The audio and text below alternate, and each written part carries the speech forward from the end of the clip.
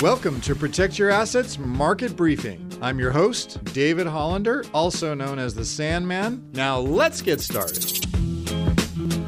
So let's back up and start with the start of the week where it looked like inflation was starting to cool and disinflation was what was happening. And I'm going to start with building a case that inflation has peaked and now it is starting to fall. Let's start first with global data. First, the German and the Spanish CPIs both declined in November. Normally, I don't really think or look at anything outside of this country as far as affecting our inflation rate, but I think there's something important to tell you about this morning about German or Spanish CPI. Since these are really not normal times that we're dealing with, and these numbers are mattering right now for the simple reason that if inflation has been a global phenomenon, and there's evidence now that it's peaked globally, that will make the Fed more confident that collectively as a group, their rate hikes regimen are working and make them, I think, feel good about themselves. And here's why I think it matters.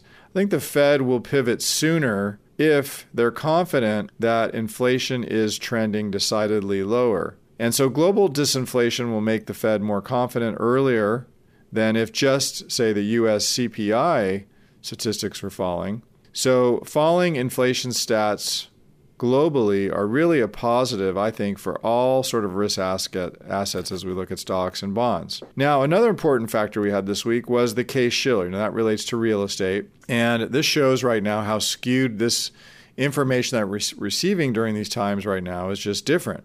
This week it came in at 0.8 negative down. Now, normally that's a big deal. That usually signs some sort of a implosion of the real estate market. But right now it's merely just another step in the right direction. And the reason why that is because housing makes up 40% of our consumer price index. 40%. So one of the main reasons CPI is still so high is because of the lag effect of the housing price ramp up that we've seen. So once these housing prices decline and it really starts to work into the CPI data that we're going to see, then the decline in monthly readings will accelerate, and that'll bring us even closer to an ultimate change of policy, or a pivot, if you will, from the Fed.